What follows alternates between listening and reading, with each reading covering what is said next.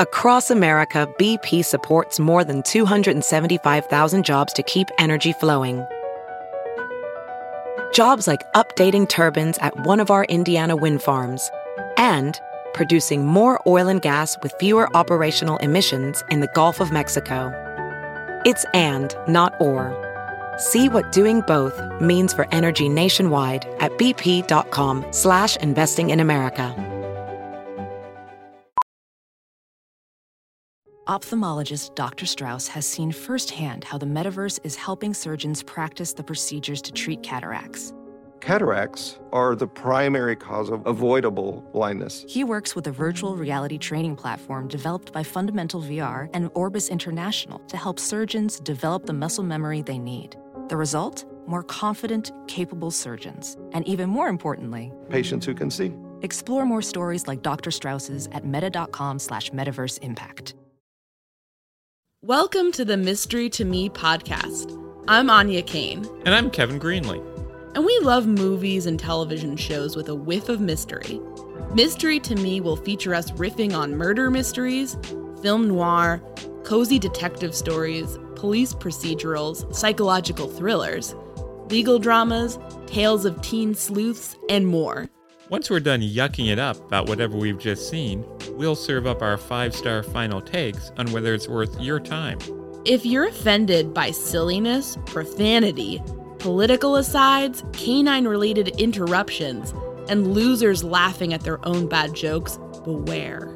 Also note that some of the stories we'll be talking about are pretty dark, and in some cases exceptionally badly written.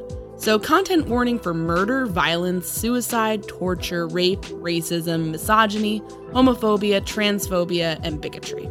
If there's a movie or show you'd like for us to talk about, email us at mysterytomepodcast@gmail.com. Our show's take on genre is pretty loosey-goosey, so as long as your suggestion has some dash of mystery, we're interested in hearing about it. Spoiler alert, we're going to be discussing the entirety of this show or movie, spoilers and all. So if you want to be surprised, press pause, go watch the thing, then join us for the show. Now that you've heard our spiel, go ahead and polish off those magnifying glasses and slip into your favorite trench coat. Let's get mysterious.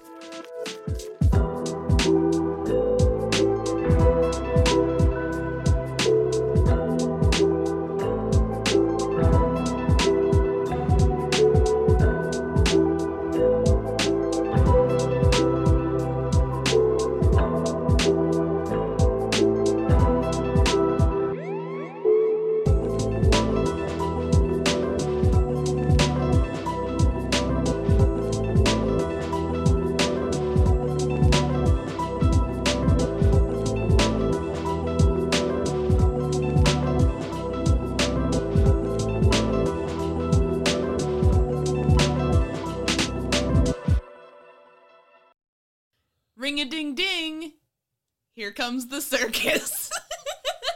So Kevin, what did we just watch? We just watched a 1954 film called Ring of Fear, starring Mickey Spillane as himself, investigating a crime at a circus. And I just want to say that as this movie started and the credits began playing, you became visibly enraged and upset with what we were seeing. And I said to you, we don't have to watch this movie. And you said, no, I want to see where this goes. Look at me in the eyes. I am not a fucking quitter, okay? And when you tell me that Mike Hammer author Mickey Spillane appeared in a 1950s film, allegedly a film noir, although I saw no evidence of that, about a circus as himself, Mickey Spillane playing Mickey Spillane, we have to watch that. If the kinder thing to do would have just been to not tell me, because once I know that that's out there, we have to watch it. So this is totally on you. Because I told you about something. Well, believe you me, I'm going to be a lot more careful about what I share with you in the future. Yeah, none of this. This is insane. This is an insane film on so many levels. Was this theatrically released? It was produced by John Wayne. This was produced, and every factoid about it sounds increasingly insane. It was produced by John Wayne. Another person playing themselves was some guy named Clive Beasley or something. Jesus. BT? You can't even remember a basic fact about a film you just watched 5 minutes ago. It was coming at me from all angles like a pack of lions, okay? Clyde Beatty. Okay, he plays himself. He was some lion tamer who Kevin said is mostly known for letting a bunch of animals loose on the Ed Sullivan Show. They let him come in and pretend to be himself. This whole thing. I wonder what John Wayne thought about it. Do you think he was happy with what he'd done? So the movie, the credits, and then just after the credits, it starts with a lengthy... And then multiple times throughout the fucking film. It starts with a lengthy ode to the circus. We see a circus parading through a small town. We hear a narrator talk about how wonderful the circus is, how the kids love it. The kids adore the circus. They pray to God that there's a chance they might be hired on as a water boy for an elephant at the circus. 50s were a bleak time, people. The narrator, it's a happy time at the circus. It's a wonderful life at the circus. It's so gay and carefree at the circus. Everything's wonderful at the circus. And then we cut to a state hospital for the insane. Yeah, that's where this fucking film's gonna send me. So that's just the tonal shift of the movie is we get lots of scenes about how great the circus is. We get lots of really long excerpts of circus acts. And I guess if you're a circus historian, that might be interesting. Who the what? Oh, yes, the esteemed Academy of Circus Historians. You don't think they're circus historians? They probably are, in fairness. And wouldn't you, as a circus historian, love a chance to see all of the circus acts that Clyde Beatty had in the mid-1950s? Some of them were pretty horrifying. Tell me about an act you Lots of found animal horrifying. abuse. It's like every act is like, how can we annoy these animals? Like, it's not subtle. It's not like you're thinking, oh, those lions seem pretty happy. They're having a good time. But then they're secretly not. It's just like, let's poke and prod the lions and whip them. And then they growl. And then we act surprised and back up and hit them with a chair. Leave the lions alone. The crowd loved it. Yeah, because they're a bunch of sadists from the 1950s. Did you ever go to a circus? I've been to a circus. I went to some random. I think I went to Barnum and Bailey when I was a kid. I don't really remember it. I remember I got this like weird elephant kind of scepter toy, and then more recently I've been to with a gentleman an Italian water circus in the parking lot of a certain Indianapolis area mall. That didn't go so well. I recently went to a circus with a young lady out in small town Indiana, which, to my astonishment, was mostly featuring a allegedly comic performer named Mr. G selling coloring books to the kids. That was, yeah, so now I'm thinking about it, there's 2 recent circuses where we fled before it was over. Yes. Because we got too cringed out and we just had to get the fuck out of there. And in one case, it was more, I think we were just concerned about like the pandemic era problems that it posed. Pre-pandemic, I did go to one circus, Ringling Brothers and Barnum and Bailey's circus. I remember the famed animal trainer Gunther Gable Williams was there, but I remember I was so far, I didn't have the worst seats in the house, didn't have the best seats in the house, but I was far enough away from the action that I couldn't distinguish anything. It was just a bunch of blurs, a lot of animals making noises. Did you have glasses at that point? Yes. Okay. But the only really thing I remember about this was at a place called Market Square Arena. And I remember being very moved because they had a display up signifying that this was where Elvis Presley had given his last ever concert. Oh, brother. And now they had a circus here. Sounds about right. Well, now you dissing Elvis? Yes. Right behind you, even as we speak, there's a bust of Elvis Presley. Oh Jesus! It's like And you're dissing Elvis. It's looking pointedly away from me. Can you blame him after you say something like that? What do you have against Elvis? Should you be the creepy pedophilia? Oh, you're talking about his relationship with the future Priscilla Presley, who we met when she was a little girl and he was in Germany in the army. Yeah, a grown man. Yeah, not. Yeah, get him out of here. That's creepy. So you're saying, Elvis, get out of here. Yeah, basically. Your little segment at the end of Mystery to Me should be, get out of here. I mean, I like... Where you call out a different celebrity from the past. I'm not trying to cancel Elvis. I mean... So you just told him to get out of here. I'm just saying... If that's not canceling him, what is it? I enjoy Suspicious Minds. I enjoy that song. But I generally... He seems like a kind of a creepy and off-putting person when you kind of scratch through some of the glamour. Get out of here, you say. Yeah. Who else is in I don't want him in my house. Who else is in your get out of here? I don't... What? This movie! Everyone in this movie! As long as you're telling people to get out of here, I wonder, you're a sophisticated young woman who often brags about your great literary taste. What is your take on the writings of one Mickey Spillane? I remember... So this is very typical me. I vaguely remember somebody in my house, maybe one of my parents, having some sort of Mickey Spillane novel that they got from the library. And I think it had something about like a lady who is like wearing nothing but a coat on like the side of the road, and then maybe Mike Hammer picks her up and then they get jumped and like she gets killed. Does that sound familiar? Isn't that the opening of one of the movies? Yeah, was that a Mike Hammer movie? It was a Mike Hammer movie. Wasn't it directed by Robert Aldrich? And he had like a secretary, right, that he had sort of a thing with? Velda, yes. I remember that. So I kind of have... I remember reading them and being like, whoa, there's some stuff I don't understand here.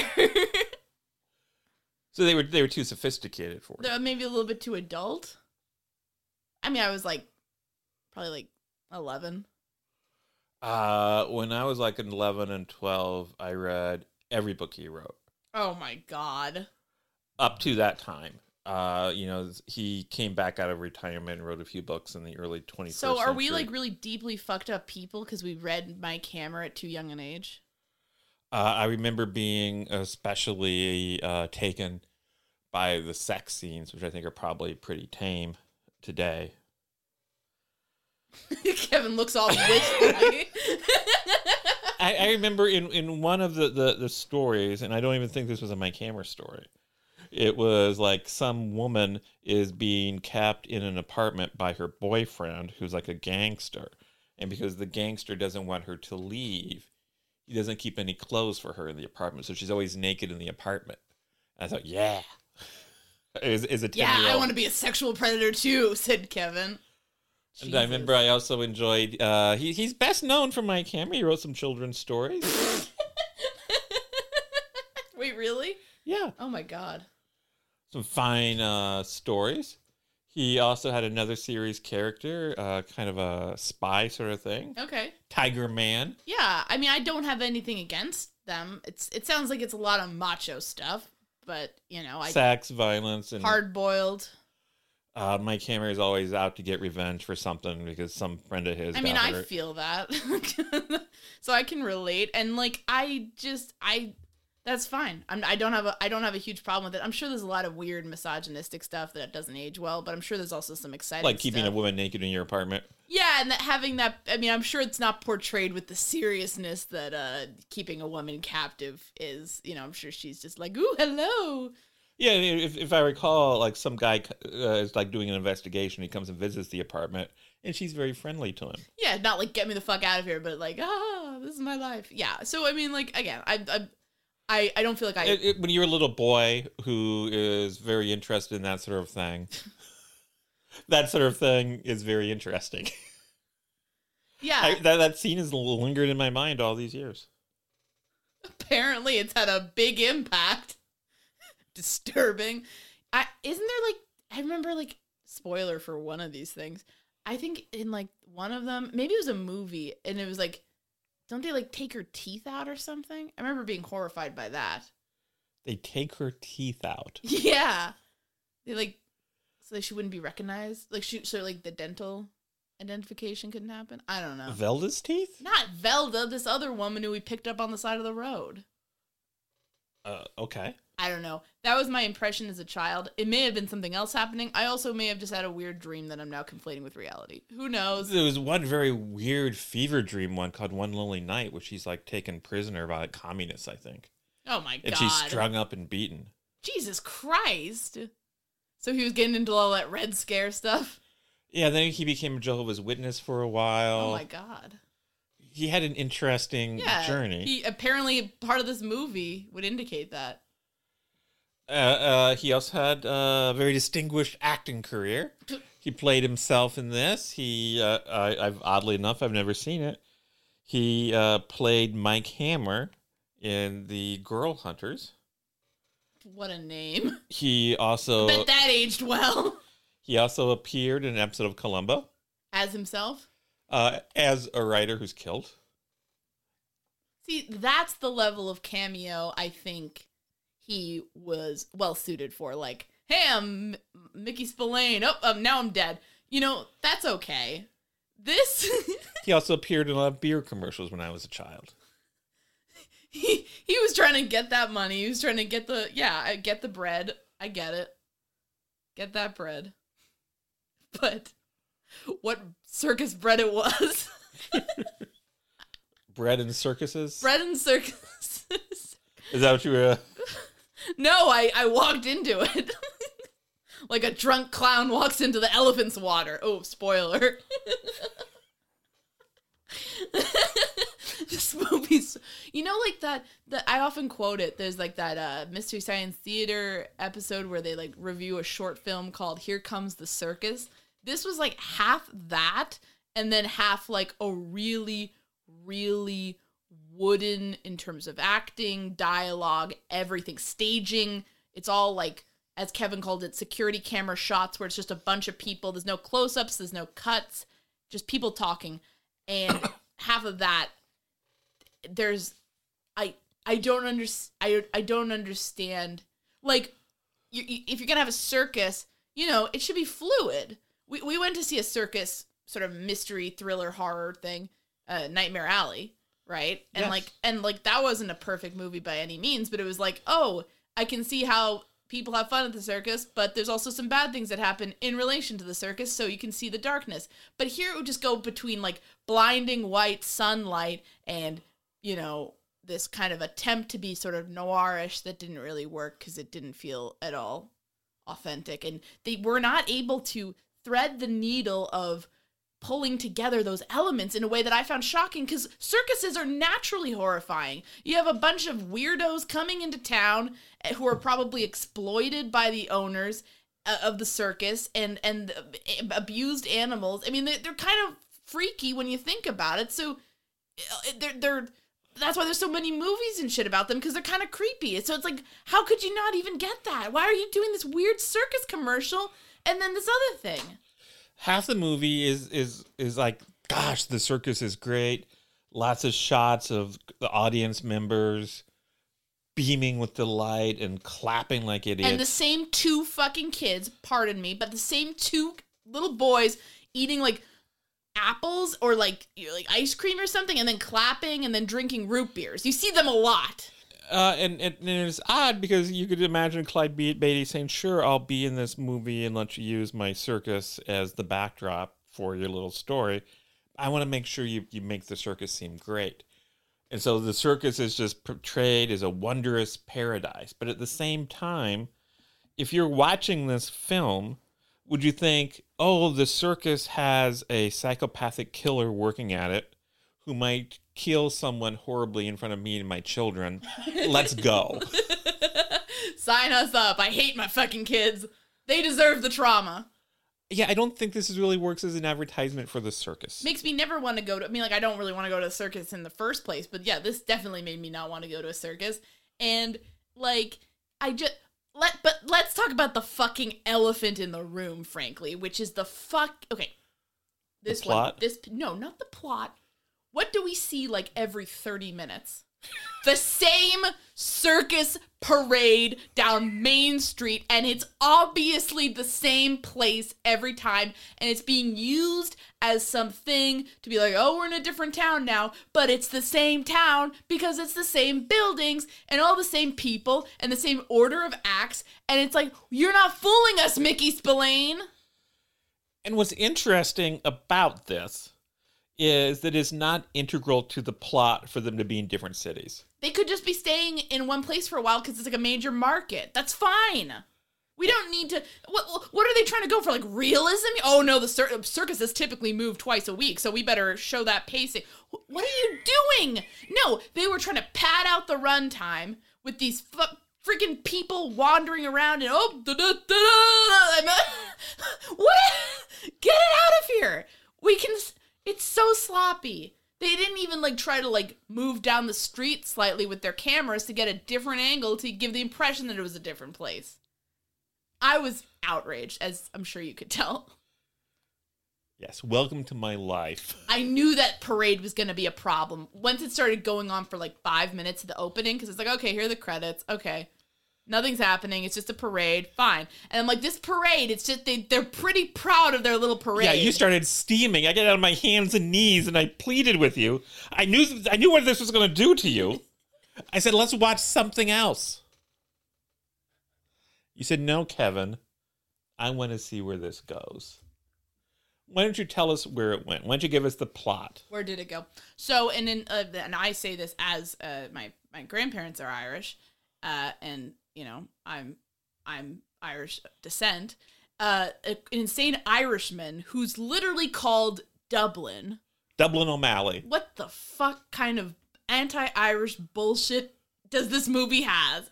I was furious. He's doing like a weird Irish accent and I'm Dublin O'Malley, and the crazy eyes. It's like, ugh. But I would wager the best performance in the film. Oh, by far. Yeah. I mean, bar none. He's the only man here who is trying. So I'll give him that.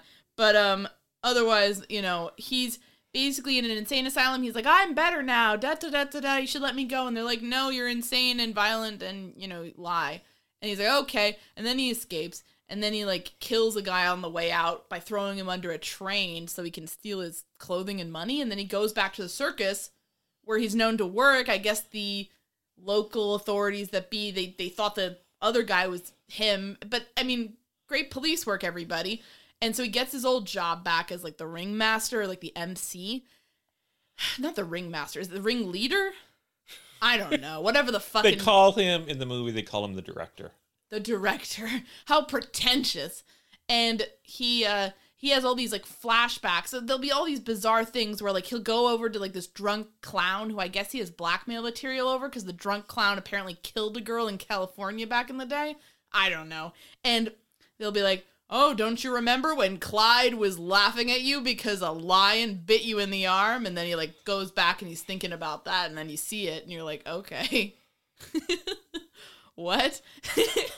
And then he... the drunken clown's name? Is Twitchy. Yes. I'm sure that's not his real name, but... I think that was his Christian name. His mom. And he's called Twitchy because he's having he's having alcohol withdrawal and he's trembling. So, and then this guy gets him drinking again and uses alcohol to bribe him to do his bidding. So, yeah, it's a pretty bleak character. Circus! Clowns dying of liver cirrhosis. And so then basically this guy's evil scheme is to sabotage the circus to get revenge, but also get revenge on this acrobat who he was in love with. He does not want to get revenge on her. He wants to marry her. And everybody knows that chicks love it when you come into their place of work, creep out their children, upset their husband, and sabotage their boss. Yeah, this acrobat has a little girl, and like he's like almost flirting with the little girl. So let's just have special little names It's for each so other. creepy. It's so creepy. That part is legitimately chilling. I don't think the movie realized how creepy that whole thing was. And then at one point, he suggests to the woman and her husband, maybe this daughter could be mine. Like, we have similar noses. It's like, okay, what the fuck? And she says, well, you left the circus, X number of years ago, and the child isn't that old. He said, well, sometimes the numbers can lie. What does that even mean? Yeah, he's very creepy, and yeah, I guess that is an effective performance in that sense. But it's just like So you applaud the Dublin O'Malley performance? No, I don't. I think the movie at first wanted to be like, oh, it's nice that he's being nice to this little girl. I don't know. It's just the whole thing. I was like, it has no sense of like suspense or momentum at all, because it's like, imagine you're trying to build up speed in your new car, and then every 5 minutes, like a brick wall pops up in the middle of the road. Like you have to brake, get around it. Then the same thing happens over and over again. There's no sense of propulsion here at all. It's actually to a comic degree. At one point, we were trying to dick around with the like, we were trying to skip over the fucking circus scenes because it was just so repetitive. Welding instructor Alex DeClaire knows VR training platforms like Forge FX help students master their skills. There's a big learning curve with welding. Virtual reality simulates that exact muscle memory that they need. Learn more at meta.com/metaverseimpact. If debit is your go-to card, Discover thinks it's time you get rewarded too. So, check out Discover Cashback Debit, a game-changing checking account with cash back on everyday debit card purchases. That's right, cashback isn't just for credit cards anymore. Whether it's a movie date, flea market find, or midday latte, you can start earning cash back. And did I mention there are no fees, period? Check out transaction eligibility and terms at discover.com/cashbackdebit. Discover Bank, member FDIC. Hey, it's Kaylee Cuoco for Priceline. Ready to go to your happy place for a happy price? Well, why didn't you say so? Just download the Priceline app right now and save up to 60% on hotels. So whether it's Cousin Kevin's Kazoo Concert in Kansas City, go Kevin, or Becky's Bachelorette Bash in Bermuda, you never have to miss a trip ever again. So download the Priceline app today. Your savings are waiting. Go to your happy place for a happy price. Go to your happy price, Priceline. So the question is, let's play hypothetically a little game here where you, Anya, are in charge of a circus and crimes are happening.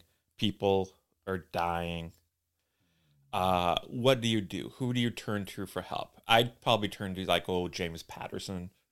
Call him up. Perhaps Clive Cussler. R.I.P.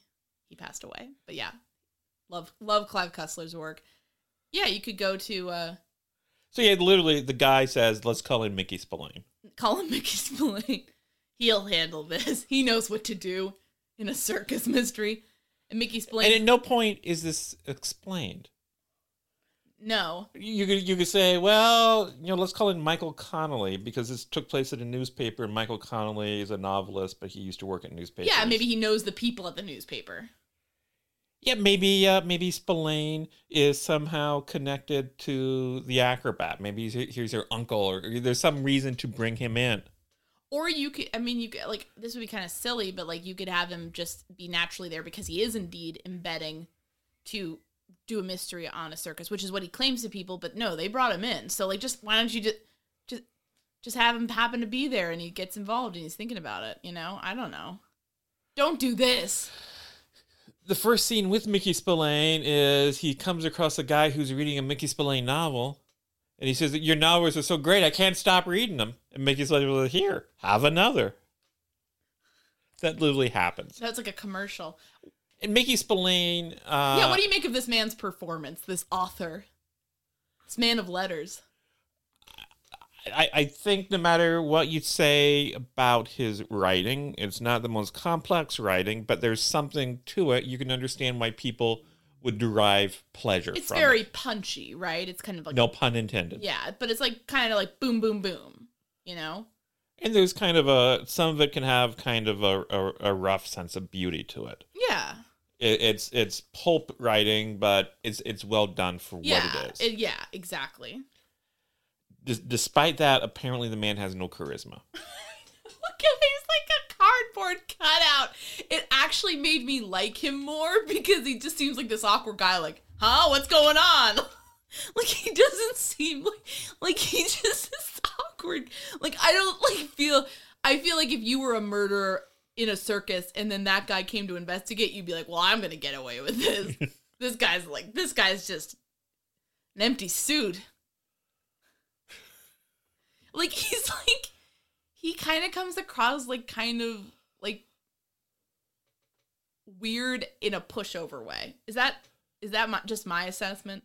No. Like, I feel like if we were at the circus and we were like the murderers, like, I feel like I could bully him into thinking we weren't.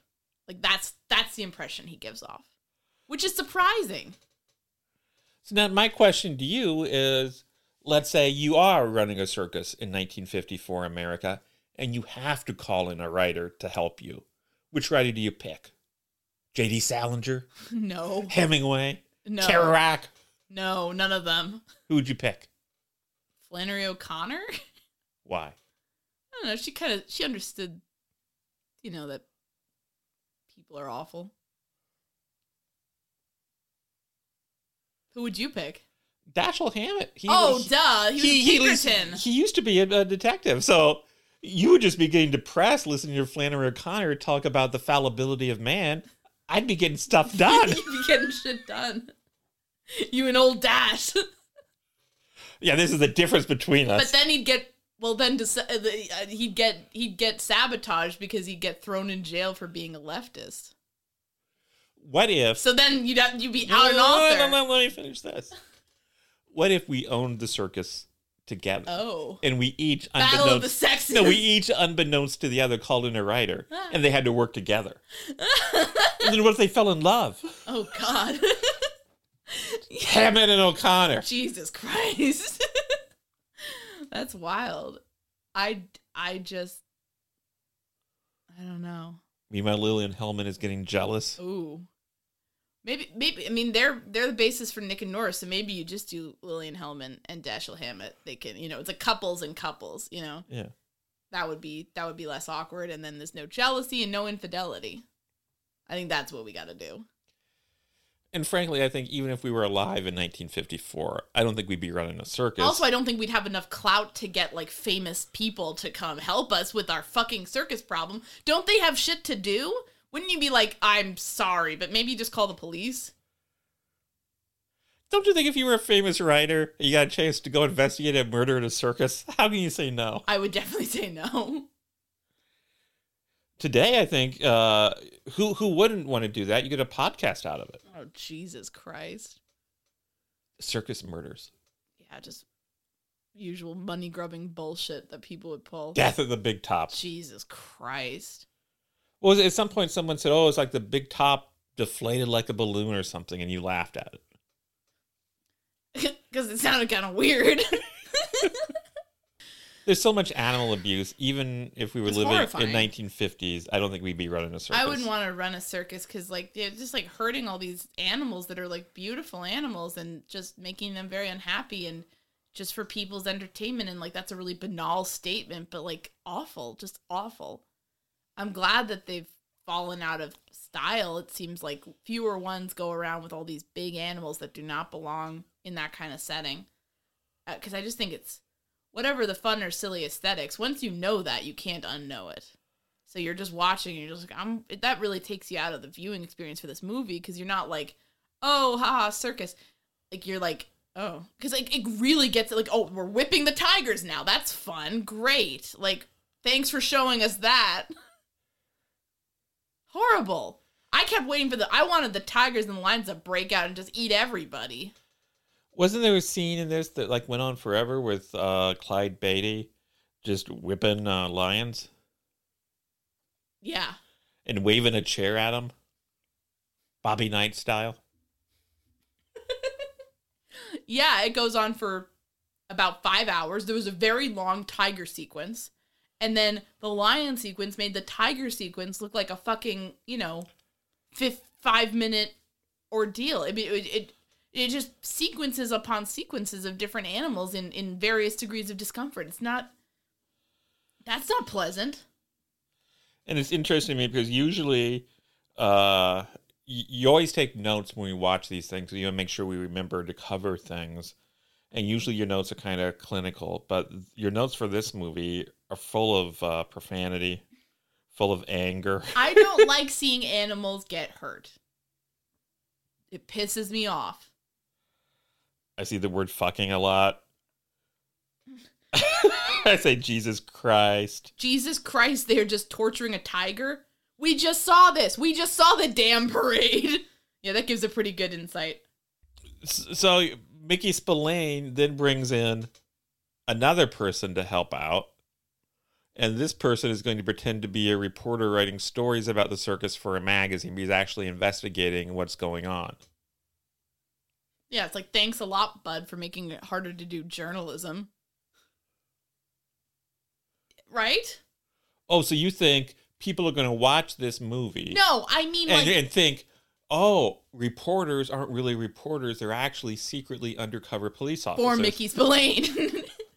Well, I'm just thinking in general, like, if you have a person who's law enforcement pretending to be a reporter and embedding, then that would, and that gets out. And obviously this is going to be a big story in this universe because Mickey Spillane's involved and it's a circus. So that's going to sell headlines, and then it's going to get out that wasn't a real reporter, and people are going to be like, I'm not going to talk to a reporter again because they might turn out to be a cop.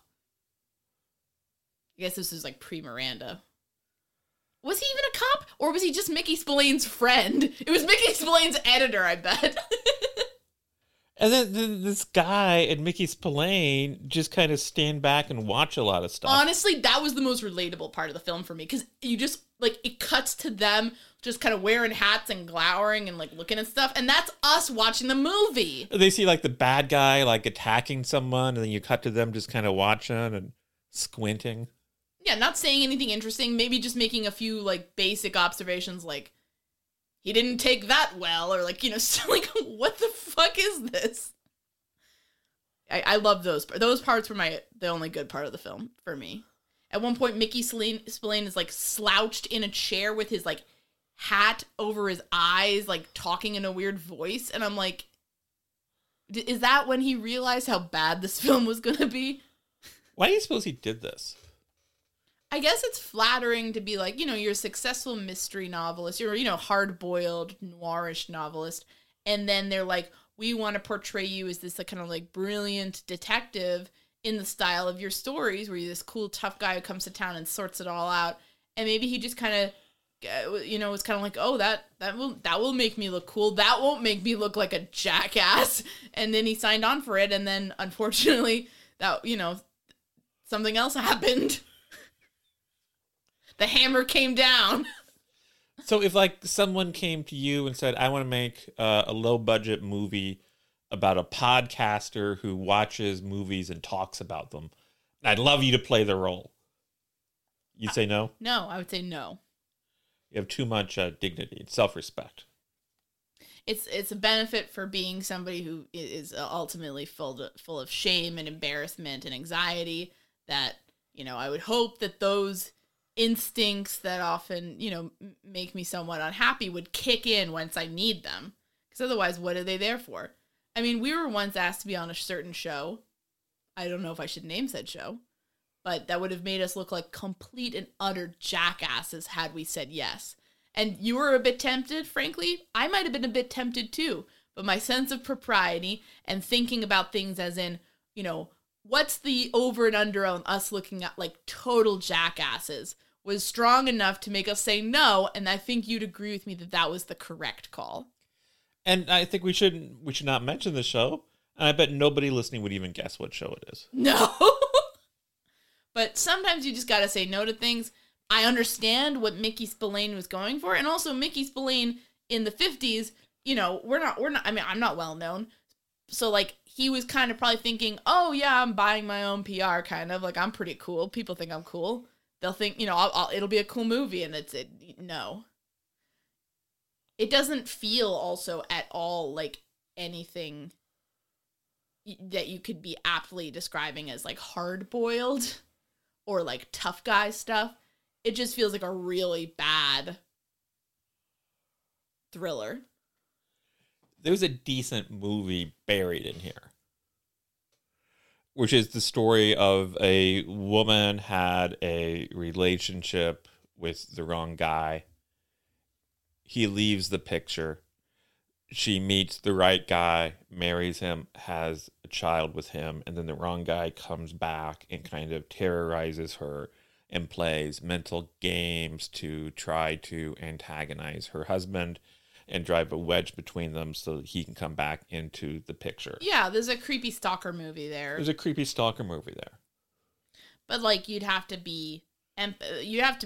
care about the woman's perspective, and this movie doesn't seem to care. That would have to be the emotional linchpin of it. Yeah, couldn't be like, I don't think that's a movie where you could just be like, and here's this outside author who's going to come in and solve it. And here's the circus. The wonderful circus. And also, like, you would think that, like, people would have been, I mean, like, and this shows how little the fucking movie cares about that, the acrobat, is that, like, you'd think that, like, in real life, she'd be, like, talking to people and be like, yeah, he kind of gives me a creepy vibe the way he just showed up again suddenly, and, like, she's obviously right before all these people started dying. Right before all these people started dying, but they don't even let that happen, and they, there's no reason in the plot for that conversation not to happen and for people not to take her seriously. Nobody's like, well, we need this Dublin guy to like announce what's happening in front of everybody that they can all plainly see, like that's necessary. Like they could get someone else for that is what I'm saying.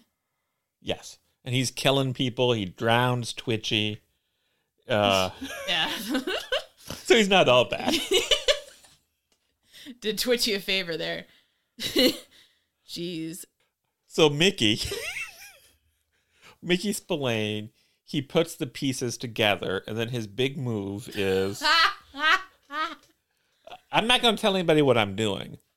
I'm going to break into the apartment of the killer, kind of snoop around, and then wait for him to come in, and then I'm going to tell him I have complete incontrovertible evidence that he's guilty. And just see what happens. I'll get him to Spillane the beans.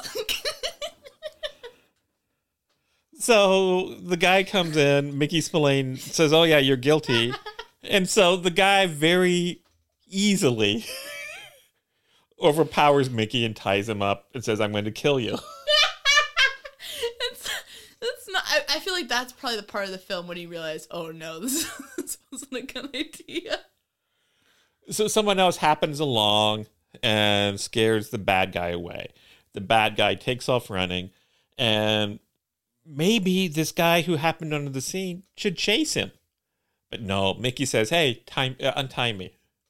And this gives the bad guy... Mickey Spillane. How dare you? And this gives the bad guy time to escape. And he goes to the home of the acrobat, and he menaces her. But then leaves.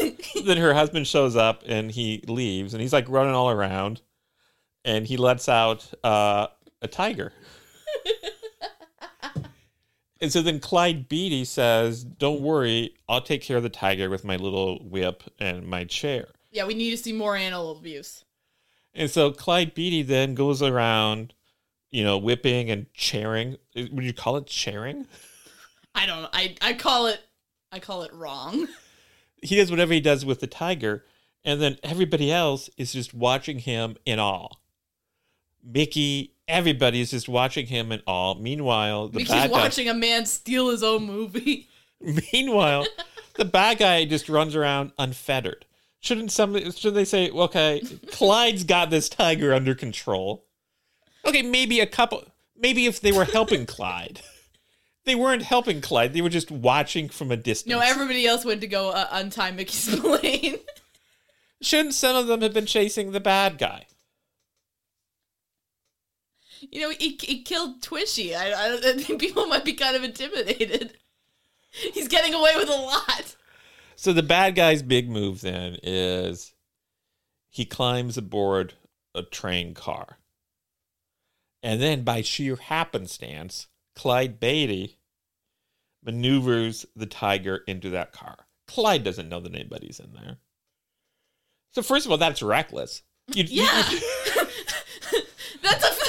a group of school kids on an Amtrak field trip. Could have been like a family. Yeah, it could have been like an occupied dining car. But he maneuvers the tiger into this car, slams it shut. The train takes off. The guy's a monster. That fucking. And then we Clyde. hear the howling scream of the dying bad guy as he's mauled to death by the tiger. How do we know it was the bad guy and not the conductor? Riding the rails. Then a fucking tiger comes out. Jesus. That would be my luck. Jeez Louise.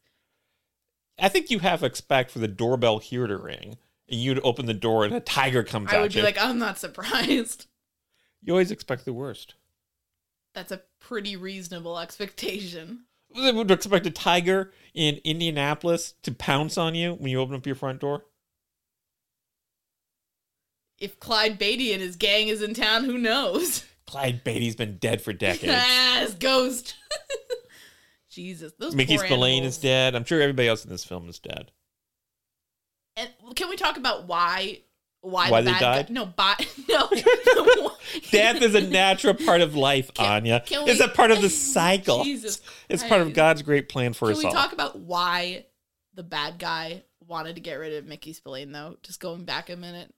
Mickey Spillane goes to him and says, we're alone. Nobody knows where I am. I just want to tell you I have proof.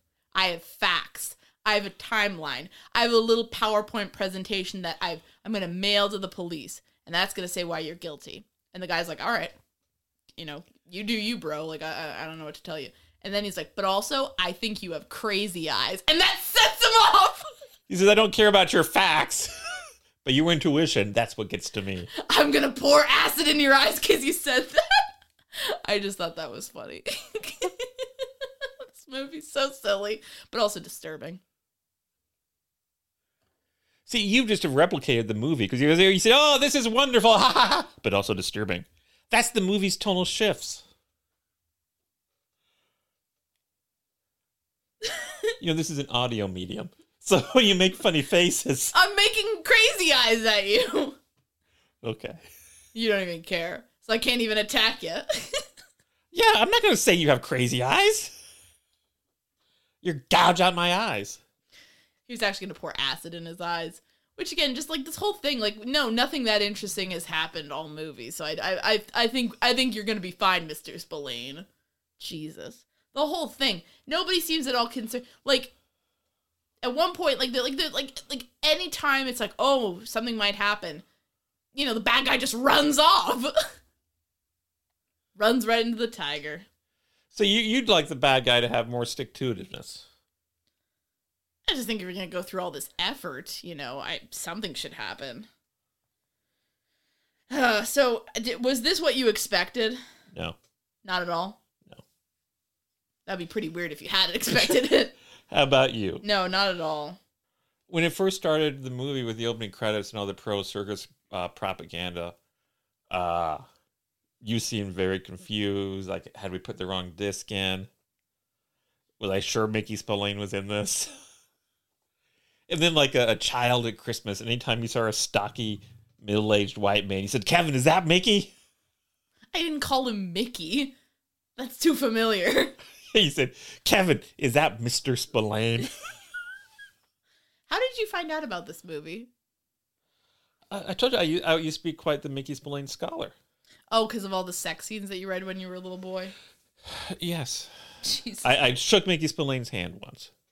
Wait, really? Yeah. Did you ask him about this whole mess? I didn't bring up this. I asked him some question about... He got his career started as a writer. He did comic books.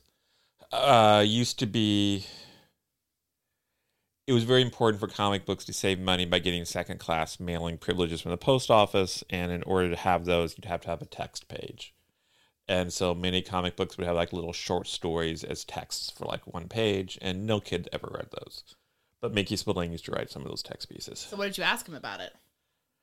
I asked him if he remembered who he worked for, and he... Do you remember who you are, Mr. Spillane? Do you remember why you're here? He was actually at a comic book convention, so that's how I met him. There you go. Were there any tigers running around? I believe this was 1994. Jesus. You, oddly enough, were not present. I wonder if he regretted this. Would you regret it? You are a tough guy author, or you write a tough guy character. It's beloved. It makes you pretty successful. People think you're, good, and like you're doing that for a long time. And then you are in this or something of this caliber. Are you humiliated? Do you not really care? Do you just think I'd better stick to writing? Okay, let's say, Anya, I want you to jump out of an airplane wearing a funny outfit and a big feather hat. What? And really funny little wings, and I want you to flap your wings as you go down. What the fuck kind of sick fantasy is this? And you say, yeah, okay, I'll try anything once. And you do that, and it's a really negative experience. Do I die? It's really a negative experience for you, and you regret it bitterly. And then like 10 years later, someone says, hey, Anya, I've got an idea. Why didn't you jump out of a plane wearing a funny outfit and feathers? And if you really had been so humiliated by what happened the first time, would you be likely to do it a second time? Are you telling me you're looking to have a repeat of our honeymoon? Yeah, I guess maybe it couldn't have been that bad for him. Because he then appeared as the lead in The Girl Hunters. As his own character. Mike Hammer. Which somehow seems more audacious to me than playing yourself. Like, playing yourself, okay, yeah, you are Mickey Spillane. That's who you are. But you're becoming your own character that you're like, what are you doing? But wouldn't you say your best character is Anya Kane? My starring role. Jesus Christ. This movie was insane. I think you should have asked him about this. I don't think I knew about it at the time. Yeah.